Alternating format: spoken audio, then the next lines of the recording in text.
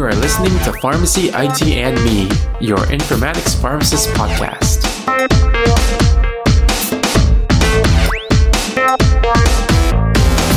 Welcome to another episode of Pharmacy IT and Me. And as with every episode, we start off this month stating that the intended audience for this episode are newcomers to pharmacy informatics. So today we'll be talking about ePrescribe, as it is a tool used by a lot of providers today.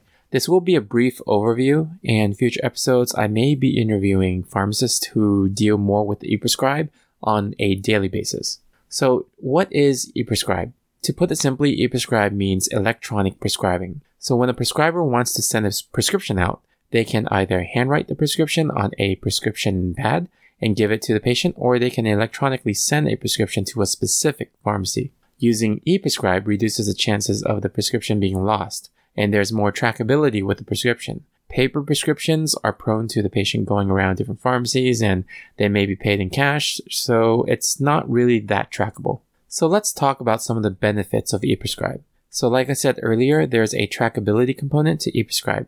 And in addition, ePrescribe is also great in that it eliminates the need for transcribing handwriting over to the computer system on the pharmacy side. If you work in a community pharmacy and you see like handwritten prescriptions, I'm sure like there's one of those days where you're looking at a prescription and you're like squinting and trying to figure out what it was.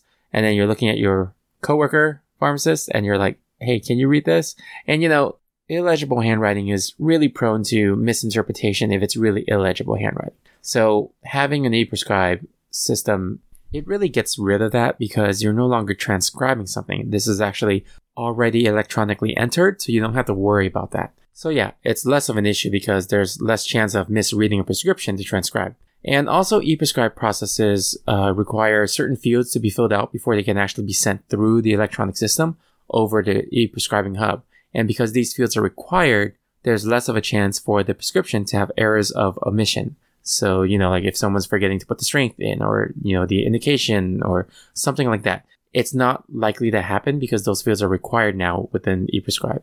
And another benefit would be speeding up the process of patient care by providers being able to instantly see the medication history of all the ePrescribed medications. So this skips the step of having to sift through paperwork or go through long questioning processes of getting all the medications on the patient if they're already all there in the profile. So going back to trackability, having ePrescribe also allows refills to be tracked, and this actually helps with getting the provider to see visually if the patient is adhering to their medication schedule. In addition, some tools within ePrescribing allow the providers to see upfront if the insurance that the patient uses will cover the medication. So the provider can determine immediately what to prescribe rather than, waiting for the pharmacy to receive the order and then process it and get a rejection by the insurance company and then having to call back the doctor for a change of prescription to a drug that's actually covered. So this speeds things up for the patient in terms of getting the medication to them to start quickly, which actually can make a difference in situations like infections where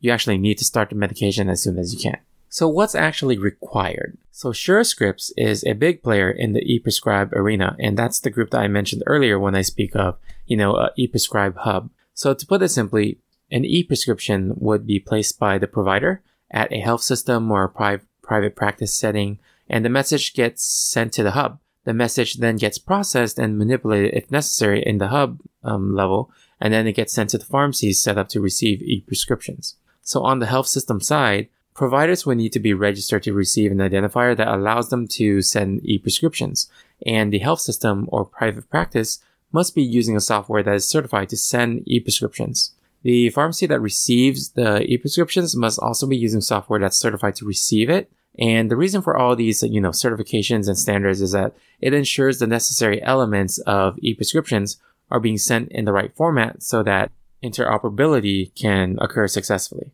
So what does an informatics pharmacist do? Depending on the institution, an informatics pharmacist may or may not play a role in ePrescribe configurations from the health system side. So I've actually worked in facilities where as an informatics pharmacist, I would be troubleshooting whether order sentences are in the system and if they're up to date, or whether a medication NDC is still in existence or not, and we would hide it or we would make it visible accordingly. I've also been in situations where informatics pharmacist actually has no role in the ePrescribe side, and it all falls under the CPOE team, but they use the informatics pharmacist when they have issues that are specific to the medication.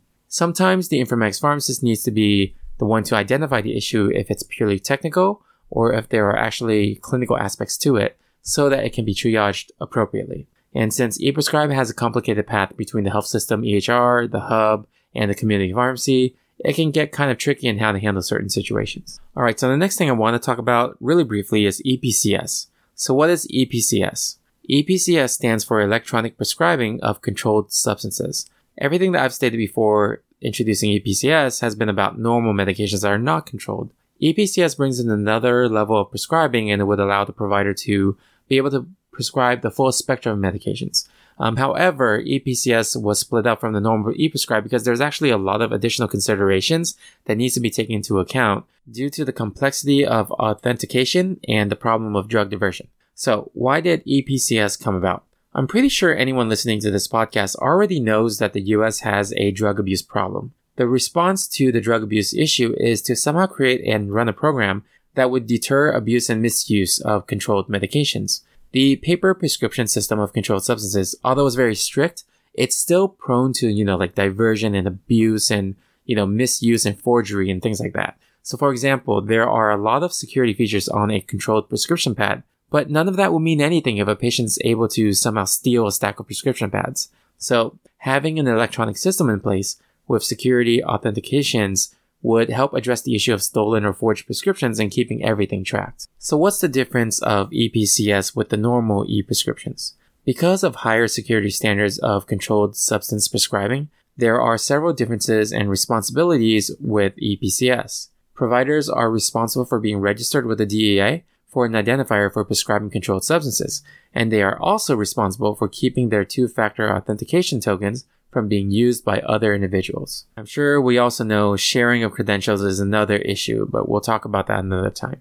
Speaking of authentication tokens though, the EHR side also has responsibilities. Systems need to be created and certified in a way that allows for two-factor authentication to work. The two-factor authentication needs to meet national standards, and the EHR needs to link the provider with only one DEA number to ensure that only one person can do the electronic prescriptions of controlled substances. So in a future episode, like I said, I'll be speaking with individuals who have had experience with ePrescribe and also individuals who've had experience with implementing an EPCS system so that you guys can hear more about what goes into an implementation of that type of system. Alright, if you guys like this episode, you can subscribe and rate us on iTunes, Stitcher, Google Play, Spotify, or any of your other favorite podcasting services. You can follow us on social media on Twitter or Facebook at PharmacyITMe or our Instagram at PharmacyInformatics. Or you can send me an email at tony@pharmacyitme.com. You can also follow me on my personal Twitter account at TonyDaoPharmD. Visit our website, pharmacyitme.com, for any podcast updates or occasional blog posts. And one more thing is I want to plug a great networking opportunity called Pharmacist Connect. It's similar to Slack Workspaces. Actually, it is Slack Workspaces, but it's a vetted community of just pharmacists or pharmacy interns. And it's a really great networking opportunity, and I met some great colleagues on there. So if you want to find out more, please visit www.pharmacistconnect.com, and that's PharmacistConnect.com. And thank you again for listening. I'll see you on the next episode of Pharmacy IT and Me. And remember, technology is a tool, patient care is the goal.